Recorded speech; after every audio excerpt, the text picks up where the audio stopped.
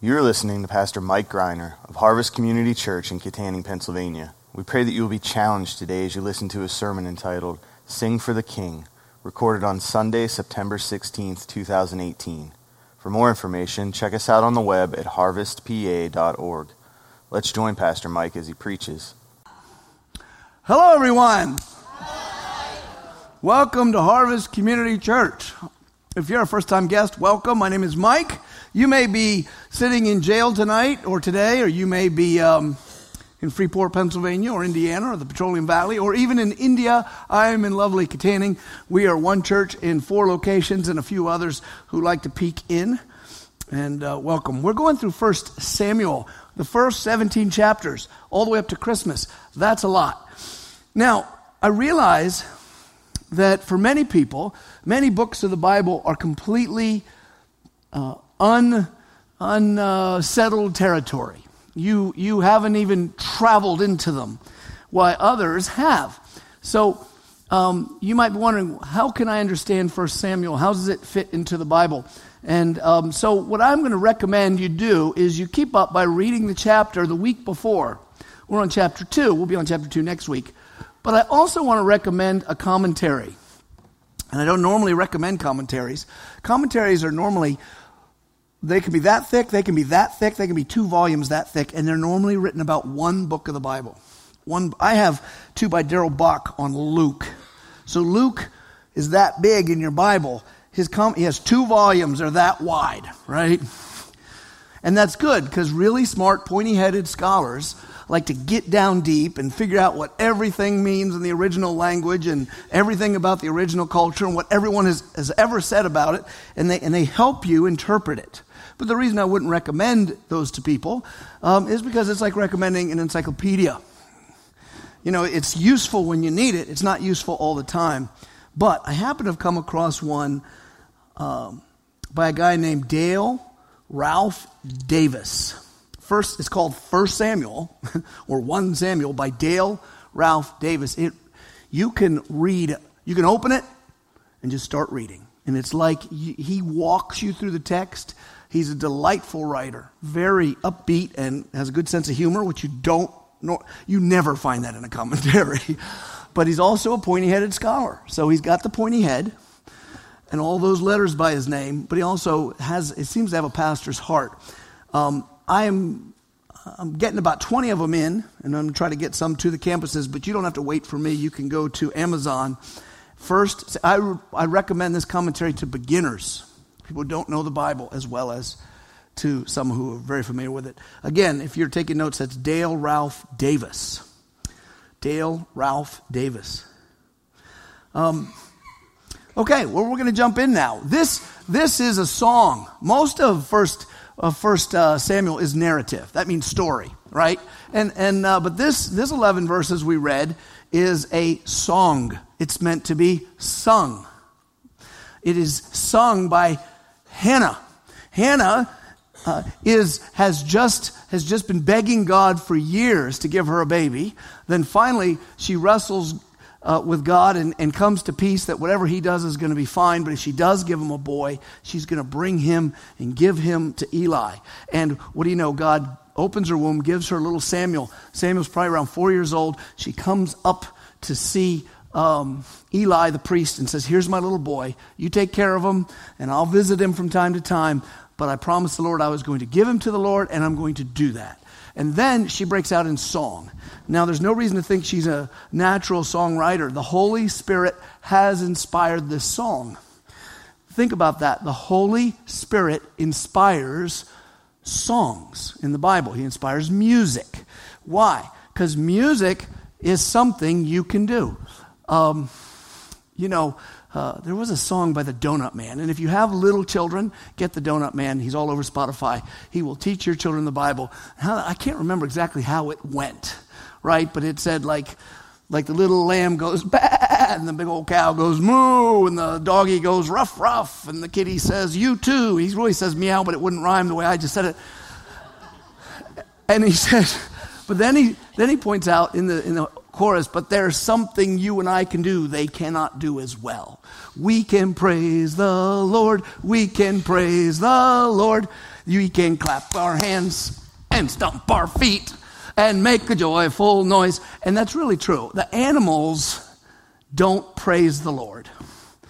You can. You can do this magical thing called singing. I know just about every one of you, there's one person in here who's completely music autistic. You just don't get music. But the rest of you, and I don't know who you are, but there's always one, but the rest of you listen to music all the time. It's a human thing to do. The Holy Spirit inspires songs. Just think that through.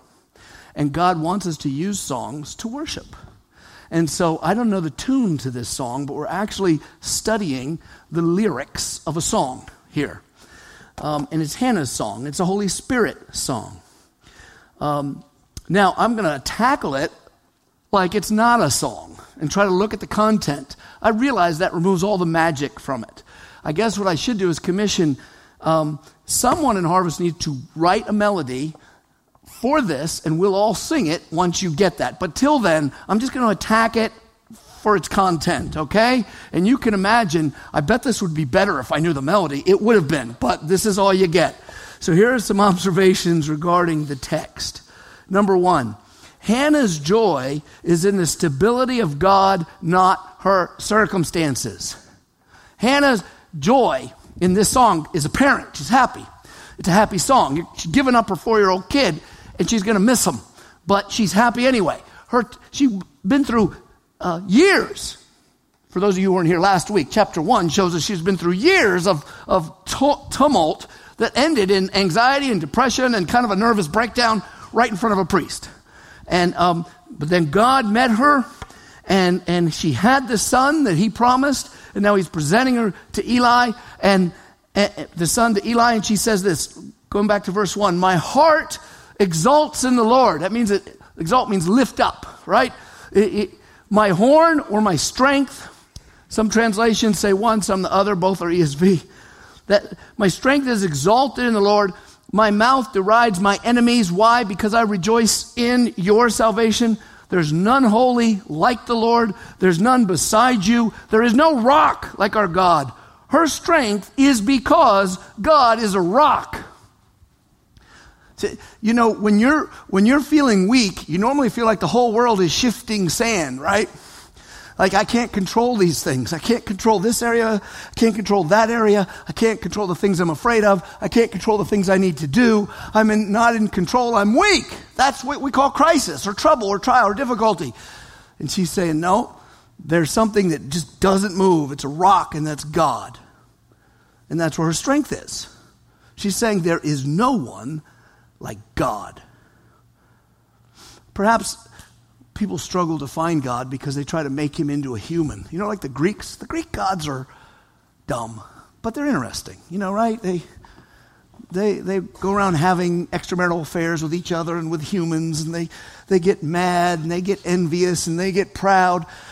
They're a bunch of sinners. And maybe we make God too small. Well, Hannah's not.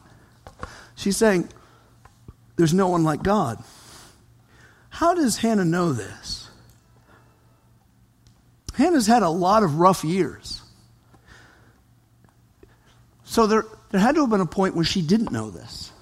And now she does know this. There's two ways to know things, right? You can know them because you know it's true. And you can know them because you experience them, right? For example, I could tell you Limburger cheese smells awful, tastes awful, and leaves a coating of oil on your tongue.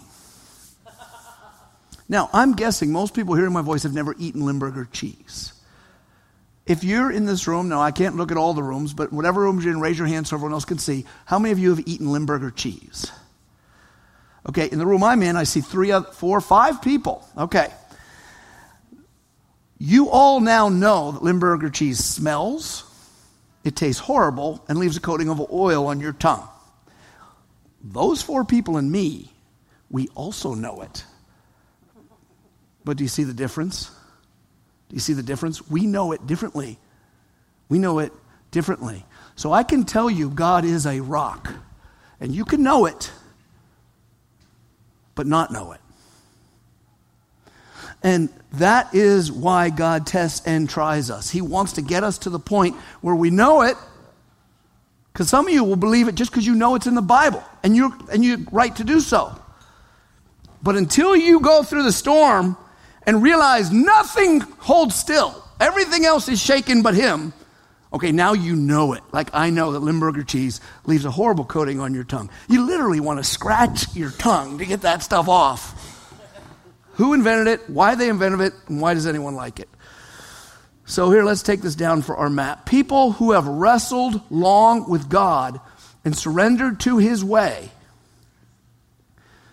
and his will, his way and his will, I should probably put a comma there, discover that even pain is in his hands. They know that all pain and all trials are temporary, and God always restores those he loves. Is God deeper than your difficulties?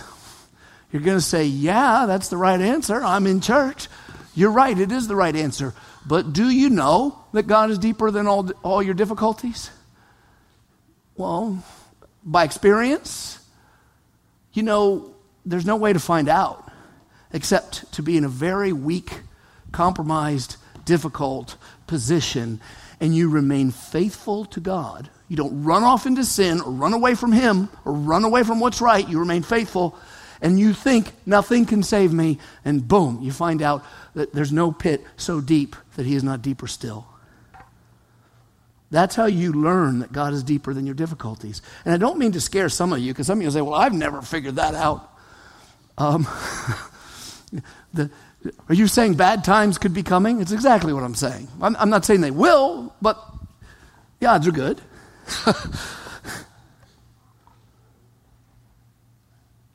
But what is the result if God teaches you to know that he is greater than your trials, which requires him to bring you to your weakest point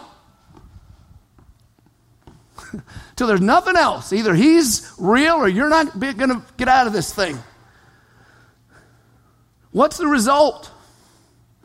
The result is, well, there's a lot of good results. One of them is you start to brag, but your bragging is all in God.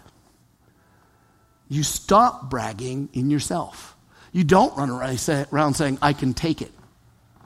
Your enemies will say, yeah, well, you're a loser, you're an idiot, you're dumb, you're too much of a smart aleck, you're not good, you're not. I'm trying to remember all the things people say about me because they all say it.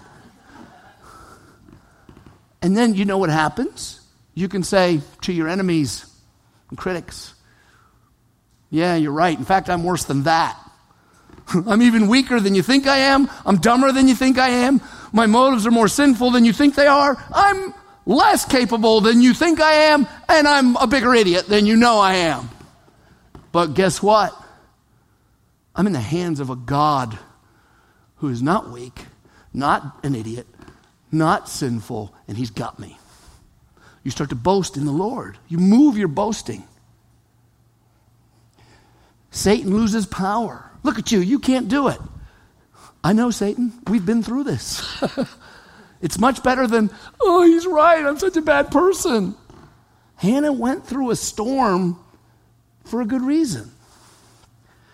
And in Hannah's song, watch, she'll confront pride. She says, now because God is a rock, and because there's no one like him, listen to where she goes. Talk no more so very proudly. Don't tell me how great you are. Don't tell me how you got it all together.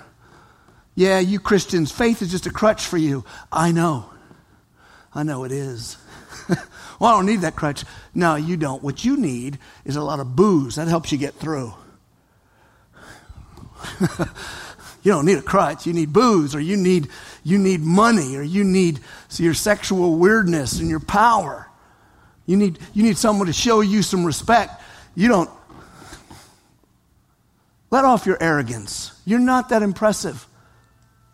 In the world of men, you're not impressive at all. Let not arrogance come from your mouth, for the Lord is a God of knowledge, and by him actions are weighed. Now, who can brag before God? Who can brag before God? Bragging is never attractive among humans, is it? And it never works for long. You can say, hey, we won the Stanley Cup.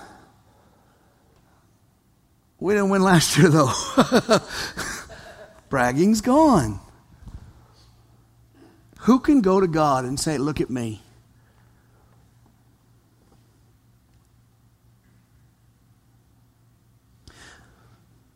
All religion is wicked, even if it has good stuff in it, because it's all a way to go to God and say, look, I'm good enough. And you haven't learned the first lesson. But if you get to a point where you can say, my only boast is God, guess what? Not only can no one boast before God, no one can boast against his children. No one can say anything about me. Are you saying no one has the power? Oh, they got the power, but it just doesn't matter. It really doesn't matter what they think. You know, Paul one time, writing to the Corinthians, they had a bunch of people saying what an idiot he was. Because apparently if you come out and teach the word, there's always some people who are going to say, you're an idiot. And so they were saying it to Paul. You know what he wrote in Corinthians? He says, I don't care what you think of me. I don't even care what I think of myself. There is one who judges. So not only can Hannah not boast before God, but no one can criticize Hannah. She had a rival, Penny, the other wife. You couldn't have babies. She's like, well, that's okay. Your taunts don't matter to me anymore. I can see how dumb I was to worry about what you thought. If God is immovable, strong, and safe, if God be for us, who can be against us, the Bible says. What does that even mean? What does that even mean? You can't know what it means until God has tested you, tried you, and beat you up for a little while. You can know, but you can't know. Hannah discovered that God is for her, that God's greatness is sufficient, that God is deeper than her suffering because God shoved her through trials. Every single man, woman, boy, or girl that God accepts, he shoves through trials. And not just once, your whole life long. Your whole life long. There's not an exception to this rule. If you're looking for the Christian life that's trouble-free, there isn't one. But God's at work. Hebrews 12:11 describes what Hannah went through.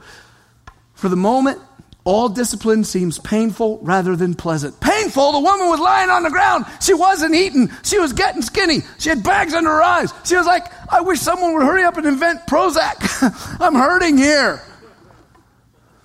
That's painful. But later it yields the peaceful fruit of righteousness to those who have been trained by it. God trained Hannah by trial. God brings and uses trials and difficulties in the lives of everyone he loves. That includes you, includes me. Now I tell you, here's where a lot of Christians are washed out because they're not really Christians.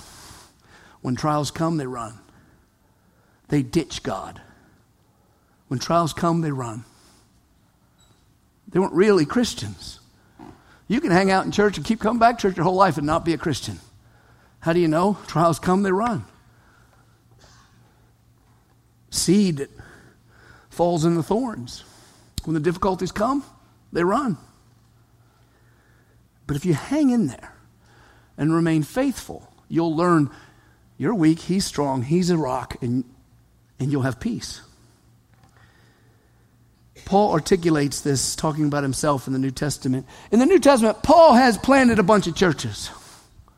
Paul, if you don't know the Bible well yet, let me tell you, in the New Testament, there are two people who are the biggest people in the Bible in the New Testament. One is Jesus. Now, he's way high, so no one can match him. But way, way, way down, second height is Paul.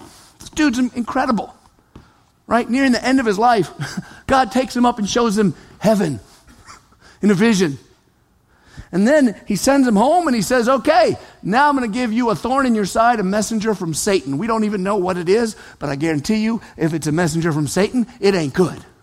You're walking down the street and that little clown jumps out of the gutter. You're like, bah! got to be worse than that. And he said, God, would you take it away? God said, no, I'm not going to take it away. If I did, you'd get proud because you saw things no one's ever seen. And so he said, okay. And Jesus said to him, 2 Corinthians 12:9, my grace is sufficient. My grace is sufficient just means this. It's going to hurt. You're going to not like it, but you won't die. That's all that means. It's going to hurt. You're not going to like it, but I got you. It's not the most comforting thing. You never want your dentist to say that, right? It's going to hurt. You're not going to like it, but you won't die. Well,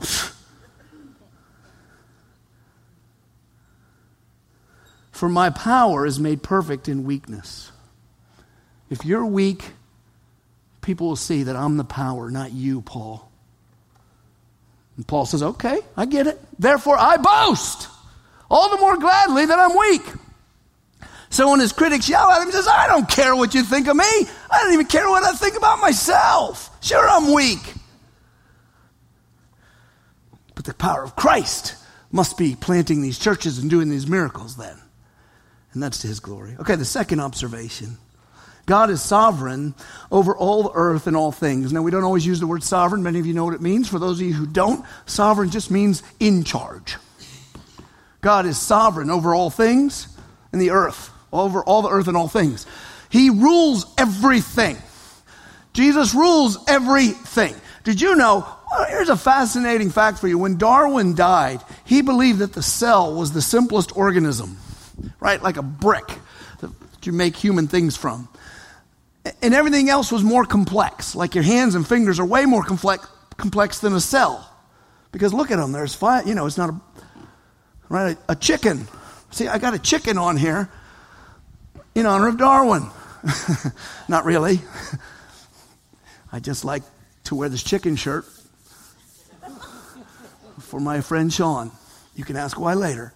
But it turns out, now that we can really see what's inside of a cell, that the most complex and amazing machines that we know of are actually the tiniest things inside a cell. This is why the theory of evolution doesn't exist. There's no theory for the tiniest things. There's no way you can get these machines. But that's not all. Let's go farther. Did you realize that quantum physics is a field of physics where no one has seen whatever it is they're looking at? They actually are guessing what must be the smallest thing that makes everything go because of its effects. No one knows how everything just holds together. And then you got the millions and billions and gazillions of planets and all that stuff swirling around. And Bible says God made all things and holds all things together. God is sovereign over all the universes. He's sovereign over cells. He's sovereign over quarks, and no one knows what those are. He's sovereign. He's over everything. So he's over the construction of a sheets. Right? He's over when your hair turns gray. He's over nations. He's over the earth. He's over if a minnow is born. Abraham Kuyper famously said, there is not a square inch in the whole domain of our human existence over which Christ, who is sovereign over all, does not cry, mine! Hannah, through the Holy Spirit, declares the same sovereignty. The Lord kills. The Lord brings to life. The Lord brings down to Sheol, or the grave, and the Lord raises up.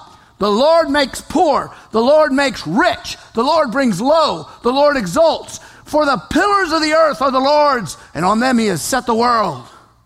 Who will die in 2019? You don't know. I don't know. God knows. God determines. Who will live? You don't know. God chooses. Who will be rich? Who will be poor? You don't know. God knows, and he chooses. Who will do good? Who will do evil? All things are under the rule of God. Now, there's people who feel they have to defend God's honor and remove his sovereignty. Where was God when 9/11 happened? Where was God in this hurricane? Where was God when such and such happened?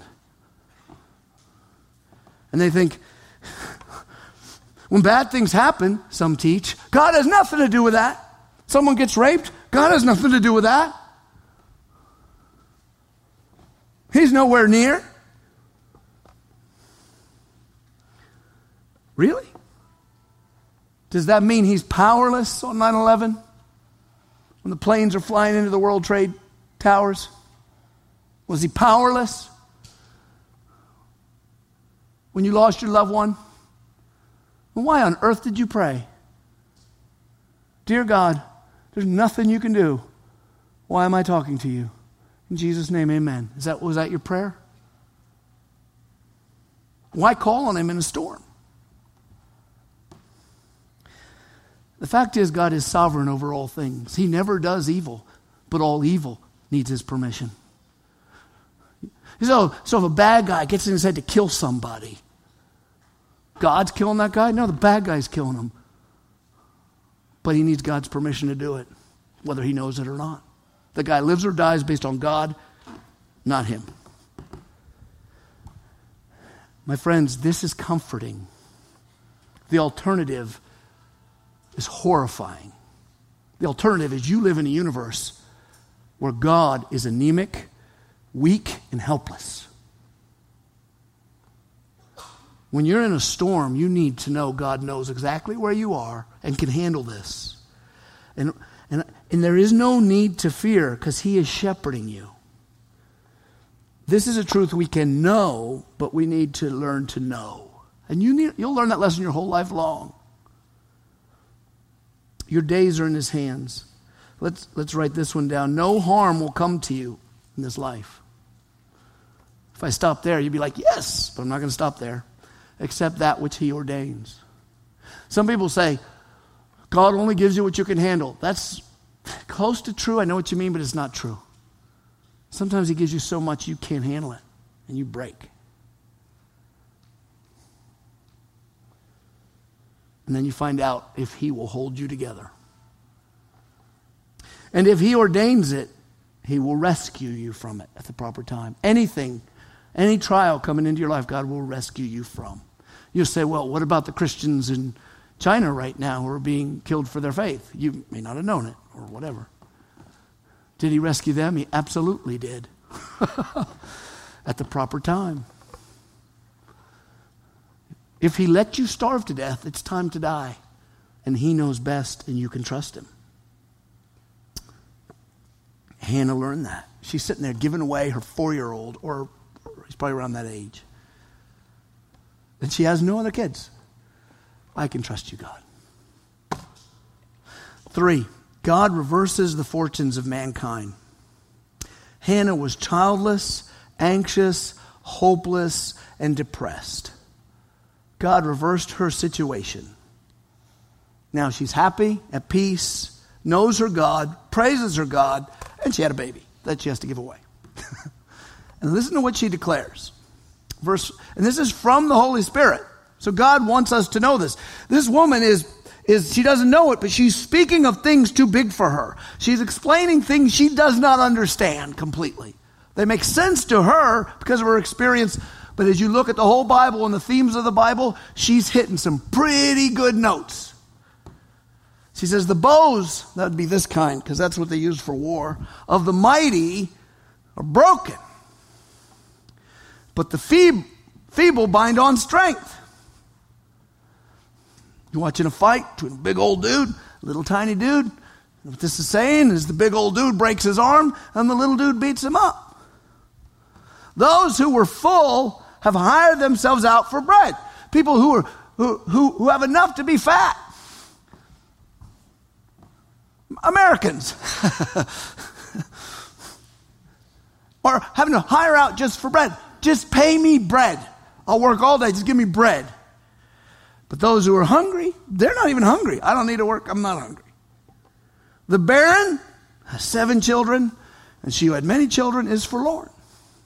The Lord makes poor, and then he makes rich. He brings low, and he exalts. So you're high, he puts you down. You're low, he picks you up. If you're poor, he makes you rich.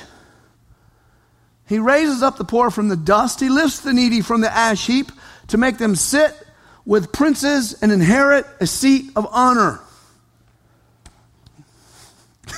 He takes the street person, goes over to Rooney up at the box at Steeler Stadium and says, Rooney, out. Throws him in the gutter. Street person says, boom, you own the Steelers. It's like, hey.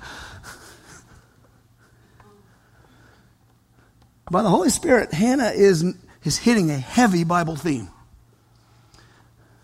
God's rule brings a reversal of fortunes to the world.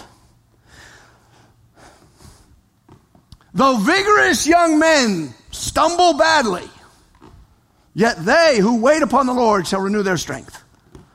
It's all over the Bible. The second born of the patriarchs, right? Abel was greater than Cain. Jacob was greater than Esau. Joseph was greater than all 10 of his brothers. But first he had to be a slave, and then he had to be a convict in jail. Then he was risen to rulership.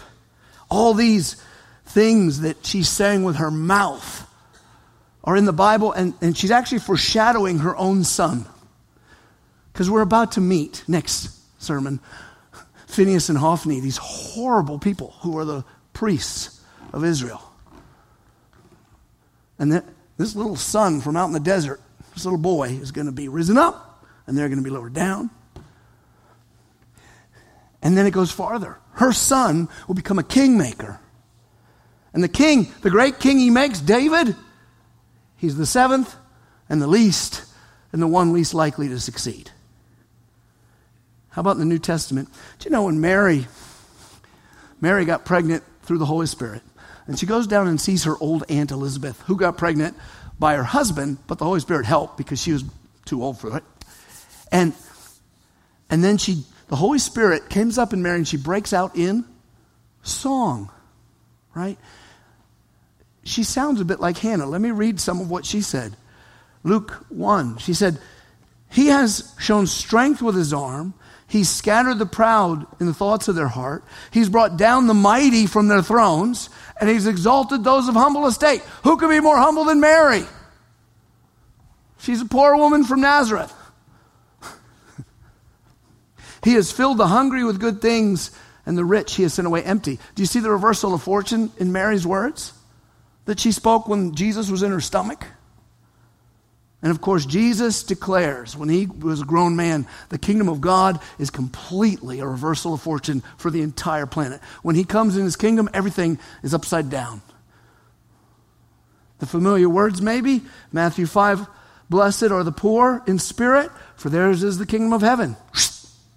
Blessed are those who mourn. People die.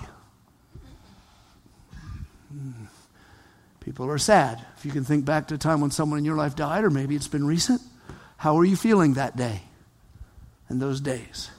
Well, you will be comforted. People who are meek, they shall inherit the earth. Those who are hunger and thirst for righteousness, satisfied. The merciful shall receive mercy. The pure in heart shall see God. The peacemakers will be called the sons of God. Blessed are you who are persecuted for righteousness' sake. What? Blessed are you when the Chinese government bulldozes your house, shoves dirt in the pastor's mouth, drags him down the road, and throws him into jail. Blessed are you, and that happens. What do you mean, blessed am I? That's my worst day. Yours is the kingdom of heaven. Blessed are you when others revile and persecute you and utter all kinds of evil against you. Wait a minute, I just block them on Facebook. Right? Those are the people I don't want to talk to, the people who persecute me and utter all kinds of evil against me falsely. On the account of you, Jesus, blessed are you. What do you mean blessed? Rejoice, be glad. For your reward is great in heaven, for so they persecuted the prophets. So you see that reversal of fortune? Let's write this down. God turns the kingdom of this world on their heads. Don't fear the great ones of the world, because they're going to be upside down one day. So this leads to a natural question. Then why do evil people triumph? Why are these people who hate me get over on me? Why do bullies beat me up? Why does the person who stabs me in the back get the promotion and I don't? It doesn't seem to be working out right now. Why are faithful people destroyed? The answer is the story doesn't end when you die. In other words, you may not get that reversal of fortune until he returns. Can you wait? You can only wait if Christ is your treasure. If this world is where you want to be, you won't be able to wait. That's why trials weed out the chumps.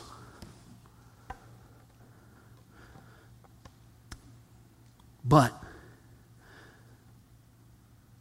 for those who wait, the reversal of fortune isn't fair. You don't get what you deserve. You don't get what you've earned. You get way better than you deserve. The last one to come to work, works 1 minute and leaves, gets the biggest reward. What has God got planned for you, Christian? If you're faithful throughout this at times difficult and at times wonderful life, what has he got for you? 1 Corinthians 2:9. What no eye has seen, nor ear heard, nor the heart of man imagined, that's what God has prepared for those who love him. I don't even know what he's got for you. But what do you like best? Sex? It's better. Ice cream? Better. Steak? Better. Time with friends? Better. I don't care what you come up with. Concert music? Better. Gnarly new Ford? Better. Gnarly new Chevy? Better. Gnarly new Maserati? Better. Bentley? Better. I don't care. And the reversal of fortune is one of the major motifs, to use that fancy word, of the Bible. Because there's no greater reversal than the cross. Jesus was defeated and killed. That's not a victory. Right? Death, he was destroyed by death. His enemies won. But then, on the third day, he destroys death and gains the victory. The Savior takes his destruction at the hands of Satan and man, and he uses it to purchase the souls of all who will believe in him and forgive our sins. And by being willing to die, he goes down into whatever death is, he finds its spine and he goes, crack! No more are you powerful over humans. That's a reversal of fortune. That's why it's okay to get old. Because you're older than God. Because God doesn't decay. People wonder, how old am I going to be in heaven? My uncle told me, I think you're going to be 30 because it's probably the peak age. Quit thinking so worldly. You don't know what it's like to have a supernatural body that can't decay. So go ahead and get old. Be proud of it. Don't be like these Hollywood types.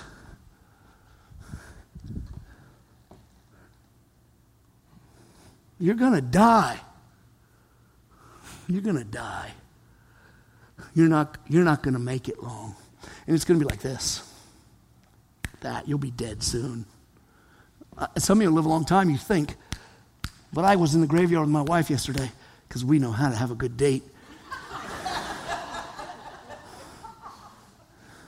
And even the 80-year-olds have been dead for 100 years. But it don't matter. Because Jesus, the Savior, went down there, found the spine of death and went, poof, you ain't going to work on my people anymore. That's a reversal of fortune. You get up from the grave. That's a reversal of fortune. You have eternal health. That's a reversal of fortune. You have eternal wealth. The humble are lifted up. This is why on this earth, don't be proud. Jesus said, God will exalt the humble, but he will bring low the proud. All right, fourth, the Holy Spirit reveals God's plan to bring a king to Israel. And this is the last one. God, the Holy Spirit, reveals God's plan. Hannah is singing a song, and in the end of the song, a king pops up. Here's the problem. Israel has no king. They've never had a king. At this point, they've only been a nation for 200 years. They left Egypt, all that business. And they never had a king. God said, I'll be your king, and we'll let priests teach you my ways. Well, the priests were blowing it. And God is going to give them a king. Her son Samuel will be the one to anoint the first and second king, and the first one is going to be worthless, a waste of skin. God doesn't want them to have it. They demand it. Okay. The second one is the one after his heart, David. Why would she put a king into the song? What does she know? Could she have read Psalm 2, where God shows that he puts his king above all the earth? Well, no, because that was written by King David, who's not yet a king. In fact, he's not even born yet, because her son Samuel is going to anoint the young man. How does she know? By the Holy Spirit. Look at verse 10. The adversaries of the Lord shall be broken to pieces. Against them he will thunder in heaven. The Lord will judge the ends of the earth, and he will give strength to his king and exalt the horn of his anointed. Hannah is revealing a truth from heaven, and she doesn't even know it. Her son is going to be a towering leader, and he's going to anoint a great king. That king is foretold right here, but I think it goes farther even to Jesus. But he says, look, the enemies of the Lord are broken to pieces. Who are the enemies of the Lord? Those who do wickedness. My friends, I'll say it again, I'll say it 1,000 times. If you want to make America great again, America needs to repent of sin, not be wealthy and beat the Chinese. Yeah, we have a lot of wealth right now. It's doing great. We're also slaying 750,000 babies in the womb. We have naked folks having sex on our TV. America ain't great. Not in God's plan. Oh. Enemies of God. Those who do wickedness all over the planet. And God will crush the nations for their wickedness. So who will he pick up? Those who are faithful to him. Now, he says in here, the Lord will judge the ends of the earth. He'll give strength to his king.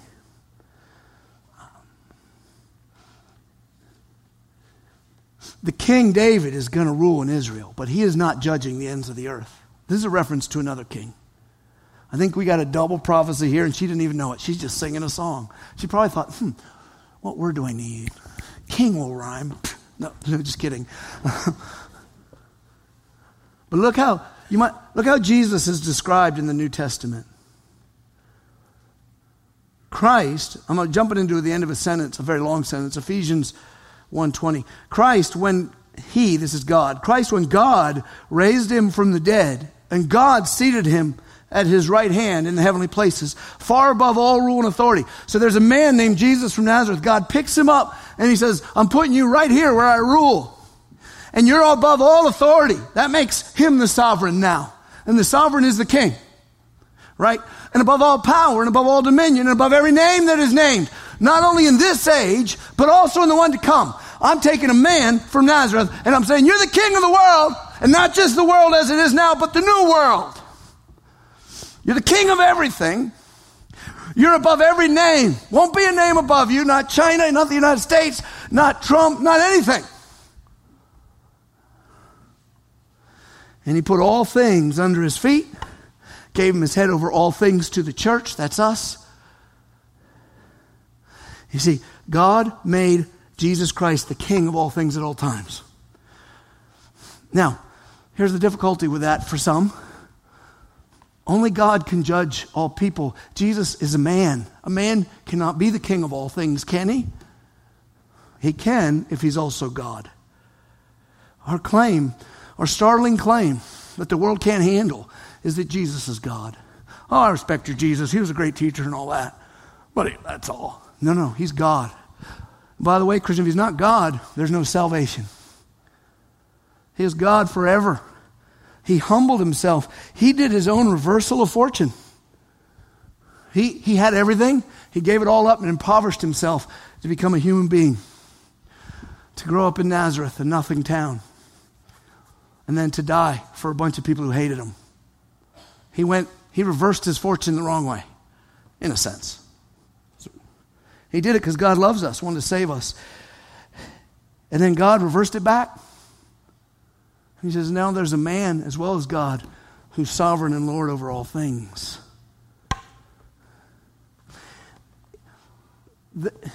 Think about that concept later in lots. Jesus is God, so yeah, he's sovereign. But because God made Adam a body to him, now there's an actual human being who rules all things. What's that mean for humanity? The next time someone tells you that we got to do something to rescue whatever gutter puppy is out there, but doesn't care about abortion, say, look, a human being rules the universe. There ain't no minnow or dog or whale that can say that. There's not a square inch in the whole domain of our human existence over which Christ, who is sovereign over all, does not cry mine. Jesus is the great king that Hannah, by the Holy Spirit, was referring to ultimately, and she doesn't even know it. How should you respond? I'm going to tell you how. I mean, the most practical thing I could say, of course, is if you're suffering, don't sin. Stay faithful. Trust God. Seek Him. But you figured that one out already. You're not dumb. Now, the response when someone is singing a song with all her heart is to sing along. So what I'm going to say is join her. It's time to see God as your only rock and the only one worth it. And it's time to start singing to Him. Because only you can do it. Donkeys can't do it. Dogs can't do it. You can do it. Holy Spirit wants you to do it. So let's all do it. Thank you for listening to this sermon from Harvest Community Church. We invite you to join us at any one of our 4 campuses located in Kittanning, Petrolia Valley, Indiana, and Freeport. For more information, check us out on the web at harvestpa.org.